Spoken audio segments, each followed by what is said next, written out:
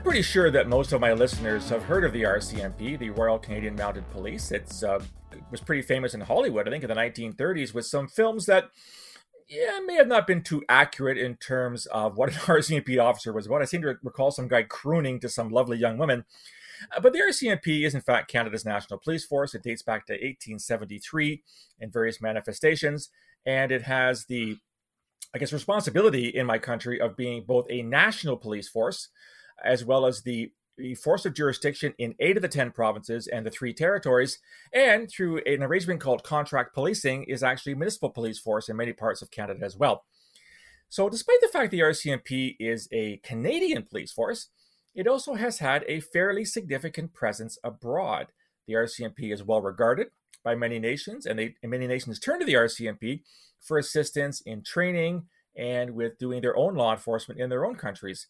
And so I thought I would explore this element today, and I have the great pleasure of welcoming to the podcast a friend of mine, Bill Malone, who spent 26 years with the RCMP, and more interestingly, at least for this podcast, is he spent some time in Afghanistan with the RCMP and actually wrote a book about his experiences called Cops in Kabul, a Newfoundland peacekeeper in Afghanistan. So, Bill, thanks for taking the time to be on the podcast. Oh, thanks for having me, Phil. It's great to be here.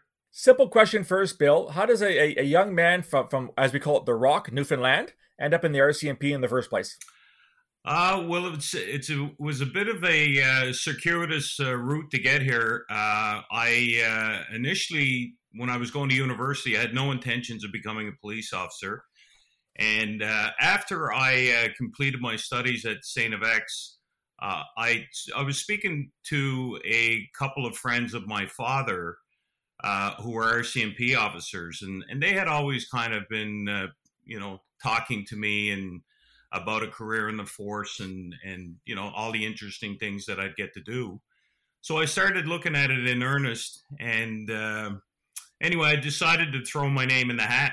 And I didn't tell my parents at the time, which is kind of a funny story, because I came home one day from work, and my mom was standing on the front step, and she was such a kind-hearted soul, never got angry. And she had this very stern look on her face. And yeah, and I'm thinking, oh, there's something going on. And when I got out of the car, she looked at me and she said, I just got a call from the RCMP. They want you to call them as soon as possible. And this can't end well, Bill. This can't end well. well, the funny thing was, I said to her, oh, okay, thanks, Mom. And I just walked right by her. And she followed me right in the house, and her biggest concern was that I had done something terribly wrong. But when I told her that I had applied for the RCMP, she had this look on her face like, why would you do that? You just got a business degree. So anyway, it was it all turned out well, because she became probably my most ardent supporter at the end of the day when I got in. Oh, that's such a great story, Bill. Now, you said you went to SFX. So for my listeners, that's St. Francis Xavier University. It is in Antigonish, Nova Scotia. So you would have gone to Depot, which was, of course, the training headquarters of Regina in Saskatchewan. Right. What was your early career like in the RCMP, Bill, before you went on your international foray? Well, I was very, very fortunate. I had the opportunity. I was presented with the opportunity when I first got recruited into the RCMP to take French language training. And after taking an aptitude test, I was sent off to Montreal for a period of 8 months to learn French. And then upon completion of that, I was sent to Depot to do my training from there. But I remember as we got closer to the end of our training and we went through our staffing interviews, the staffing officer of the day decided that he was going to interview me in French. And I guess my French, I guess my French was proficient enough at the time that they sent me to northern New Brunswick. Okay. Again, for my listeners who don't know Canada very well, New Brunswick is an eastern Atlantic province, one of the 4 Atlantic provinces in Canada. And the northern, pretty well third to a half, Bill, is largely Francophone? Yes, there's quite a Francophone population there. The vast majority are bilingual. And for all the listeners out there, New Brunswick is the only official bilingual province. So yeah, That's no, that's true. it was That's true. it was I thoroughly enjoyed my time in New Brunswick. Great people, great opportunities. Now, I can assume, Bill, that as a relatively new recruit rather, who's assigned to your first duty in northern New Brunswick, you would have been responsible for what they call, it's not a great word, but general policing duties. Is that an accurate reflection of what you did at first? Yes, that's correct. General duty, detachment duties. So out on patrol, dealing with day to day occurrences, much like you would see in any big cities or small towns. Okay. Well, your life took a bit of a change, Bill. In 2011, you ended up going to Kabul, Afghanistan, as part of the RCMP, and you were there as you were actually there. You were put in command of the Canadian police, who were part of the NATO training mission for Afghan police officers. How in the world did you end up in Afghanistan? What was that process like? First of all, were you approached? Did you consider it? How does a guy who's doing general police duties in New Brunswick, or wherever you were at the time, end up being in Afghanistan, half a world away?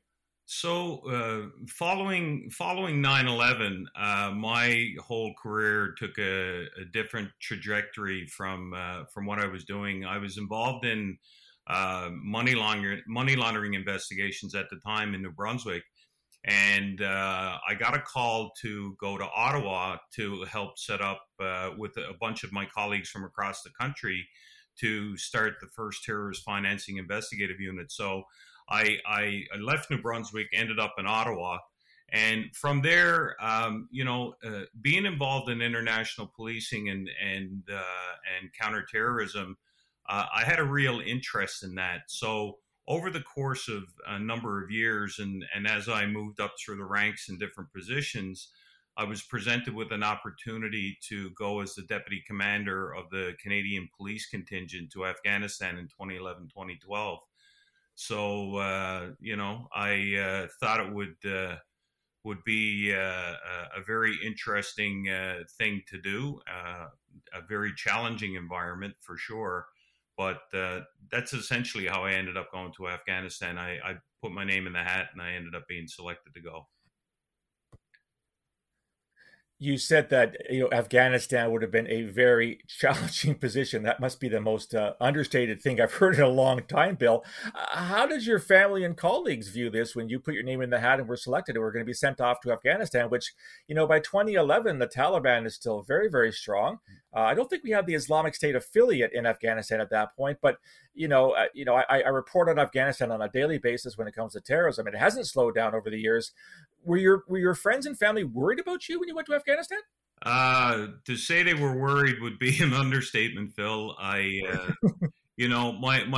daughters at the time, they were younger, of course, and they kind of had an idea as to where I was going, but I don't know that they truly appreciated the danger.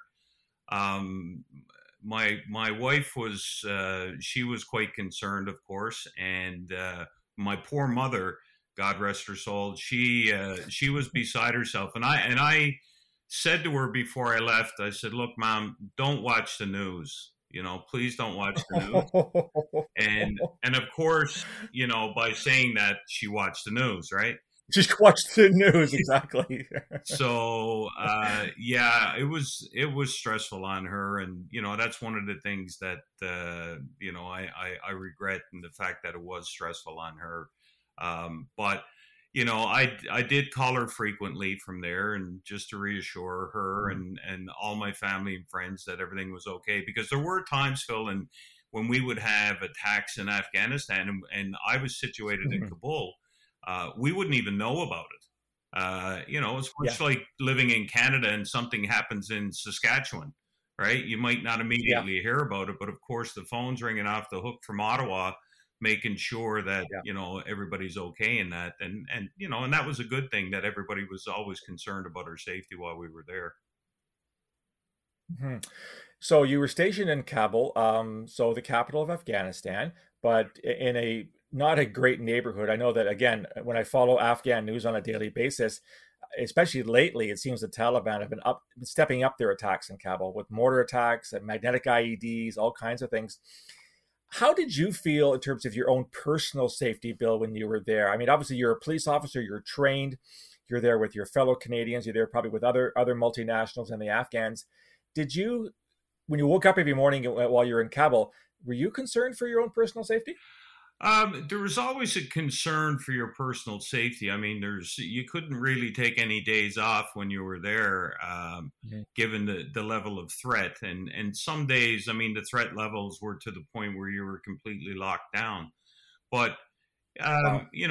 to go and operate in an environment like that, if you're going to be paralyzed by fear, it's not the place to be, and that's okay because it's Right. not for everybody, right? And I don't, we Mhm. we had a couple of folks that ended up coming back home for various reasons, and that's okay. And in my view, to make a decision to leave the mission is commendable because you realize that you're beyond your limits and beyond your comfort Right. level.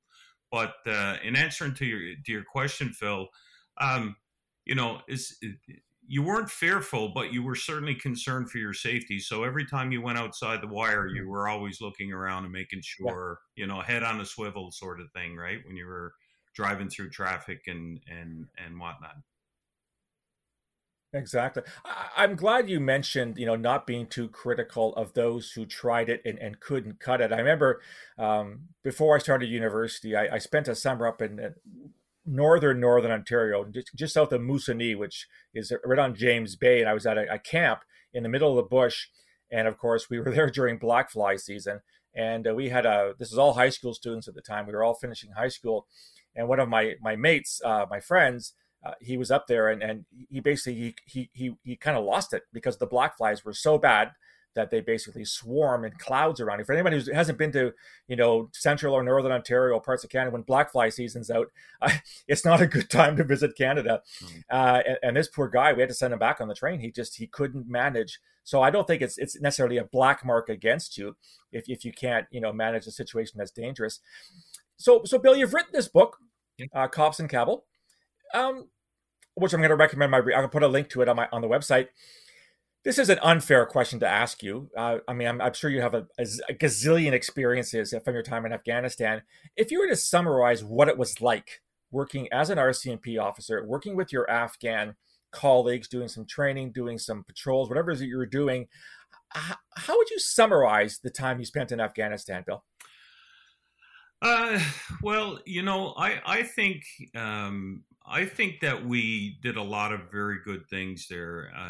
They might be hard for people to find, but in my book itself, I mentioned a number of different things that some of my colleagues did while they were there, and especially given the environment. I mean, nothing was easy, and you always Mm-hmm. had different organizations that seemed to be working at cross purposes to one another.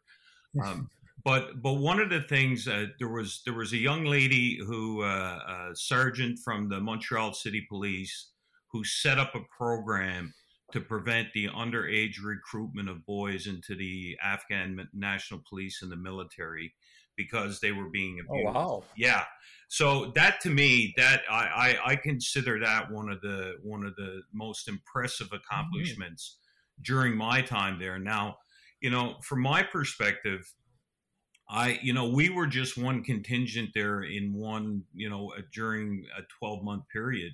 Um, there was lots of other police officers that were there as well over the course of the entire Afghan mission, and our mission was completely different from what my colleagues went through down in Kandahar. I mean, they were out Of course. they were out doing presence patrols with the military, and I mean, Yeah. that Mm-hmm. extremely dangerous work. And I don't know that a lot of people know about some of the work that they did down there. So uh, Mm-hmm. I've spoken to a number of my colleagues that served in Afghanistan, and I said, look, I think it's important that people know the type of work that you were doing there because there's a gap in history there. I think there's a gap in policing Yeah. history in Afghanistan. Everybody knows, about the military contribution and all the, Mm-hmm. incredible work that they did and sacrifices that were made. But very few people know about the policing contribution that was made by Mm. Canadian police officers. And not only the RCMP, there was a number of municipal forces from right across the country and provincial police forces that Mm. participated in the mission. Also, it wasn't just the RCMP. It was more of a sort of all hands on deck, provincial and municipal forces that were part of the mission as well. Then That's correct, because the Canadian policing agreement, which governed our actions in Afghanistan, that was to be applied to all police forces who decided to participate in the mission. okay. So, as an example, of course, you had the RCMP there, the Ontario Provincial Police, the Hmm. Montreal City Police. You had Halifax.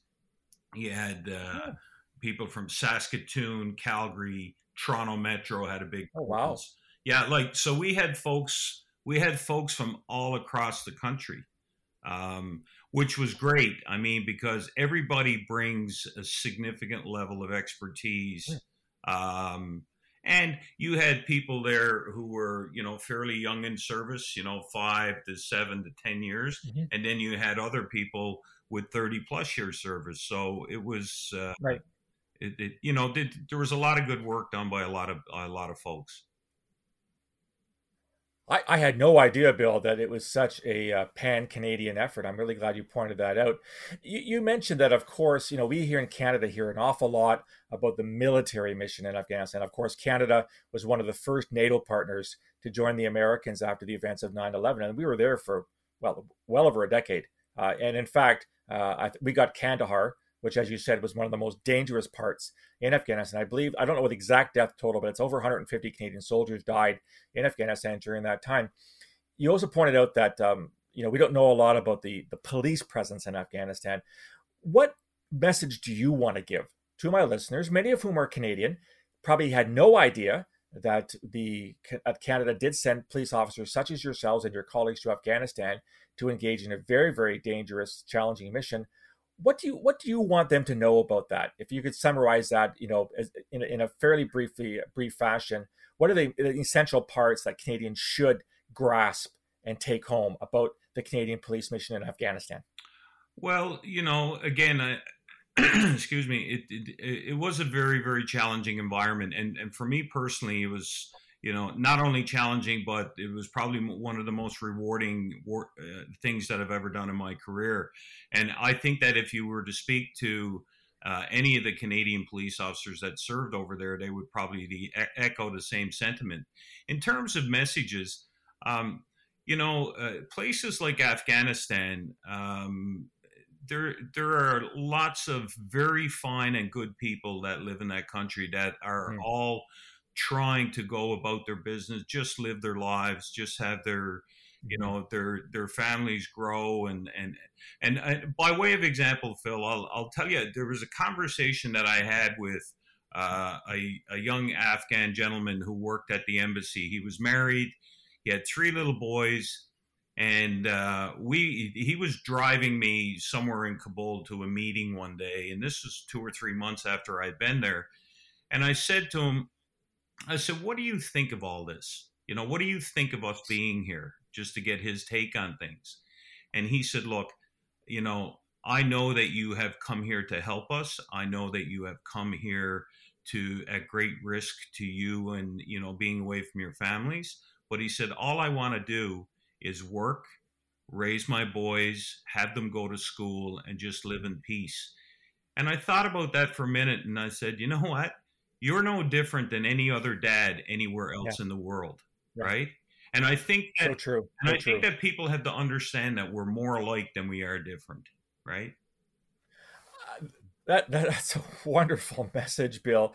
I think that a lot of us see, what's happening, whether it's Afghanistan or Somalia, and some of us will say, "Oh, those poor people." Others will say, "Well, what do I care? It's half a world away." Or maybe they made their own problems. Maybe, they shouldn't have invited the Taliban in, or maybe the Somalis shouldn't have invited Al Shabaab in, and maybe they own some responsibility for how bad the situation has gotten. But you raise a very, very good point, and that's people are people. Like you said, he's just a young dad He's got 3 kids. He's trying to raise them in the same way that you raise your children, the same way that I raise my children, and just trying to make your way through in life. It's really important, I think, for us to realize that we may not be able to understand it to the same extent you did, because of course you were there. But I think if we try to reduce this to the human level, we can gain a little more sympathy for people that have just suffered terribly for the better part of 2 generations now, ever since the Soviets invaded in 1979. Yeah, no, I agree with you, Phil. I mean, anyone who looks at the history of Afghanistan will see, I mean, going back hundreds of years, back to Alexander the Great, there's always been conflict in that country.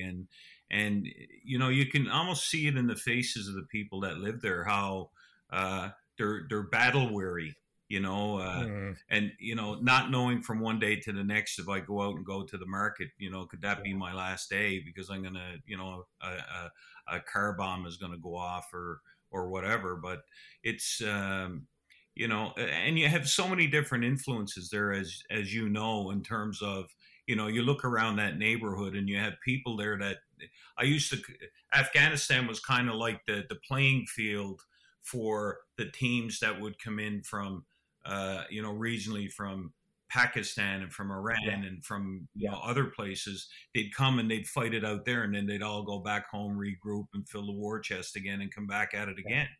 Yeah. So, and then the poor Afghan people pay the price, kind of thing. I mean, and on the other hand, it's not for nothing that Afghanistan has long been called the graveyard of empires. I mean, going, as you say, back to Alexander. Right. Bill, as you look back now, so now we're in early 2021. You were there a decade ago. I don't know how closely you follow what's happening in Afghanistan. Things aren't good. No. The Trump presidency wanted to get out of Afghanistan, and that I understand the rationale and the thinking behind it. Americans have been there for 20 years. It is sometimes hard to see what progress has been made, even if some, in fact, has been achieved. And yet, I'm reporting at least an attack, usually 3 or 4 attacks a day in Afghanistan, including in Kabul, in the capital. Magnetic IEDs attached to cars, mortars. The Taliban engaged with Afghan National Army or police with guns. When you look back now, Bill, and you sort of project into what things are like now, how do you feel about this? Is there a sense of disappointment? Is there a sense of, we didn't really accomplish very much, did we? Because the situation is as bad, if not worse now. Is there a sense of, I don't know, despair, or do you still remain kind of positive about your experience there? In terms of our experience and what we, collectively did there, I think we did the best we could with what we had in the time that we had. As far as, what things look like today, it's frustrating, and it saddens me that, things have appeared to have gotten somewhat worse. And there's no way there's not enough bombs and bullets in the world to solve the problems that are there. And, from my perspective, continually taking that approach is not the correct approach. And, the way I see it is, social development, education, political engagement. Those are the things that are going to solve those problems, if ever. But you're certainly not going to shoot your way out of it. So, last question, Bill, are you cautiously optimistic, partly pessimistic? I mean, where do you stand now, knowing what you saw, what you experienced, and what seems to be happening today? As I said, it'd be pretty hard to conclude otherwise that the violence is going to continue in Afghanistan, depending on what the Americans do or do not do under Joe Biden. Where do you stand as of February of 2021, Bill? Well, I've considered myself always to be an optimist. So, I would like to think that things will improve, albeit very, very slowly. I think it comes down to when you have the right people in the right places. Amazing things can happen. So, if you've got the right people at the negotiating table and people are willing to listen, I think anything's possible. So in answer to your question, Phil, I'm cautiously optimistic. I'm like you, Bill. I'm an optimist at heart, even if I do immerse myself in terrorism writing and terrorism reporting every day, which is depressing sometimes. I think we have to definitely look at the brighter side of the rainbow on this one. Bill, I want to thank you so much, not just for taking the time today to talk to me, but for your service to Canada, in the RCMP, your time as a police officer, your dedication to the Afghan people. Thank you very much, and I wish you well going forward. Thank you, Phil. I really appreciate the opportunity. So that was Bill Malone. His book is Cops in Kabul, a Newfoundland Peacekeeper in Afghanistan. I'll put a link to it on my website. I can't wait to read my copy, and I sincerely hope you get a copy as well.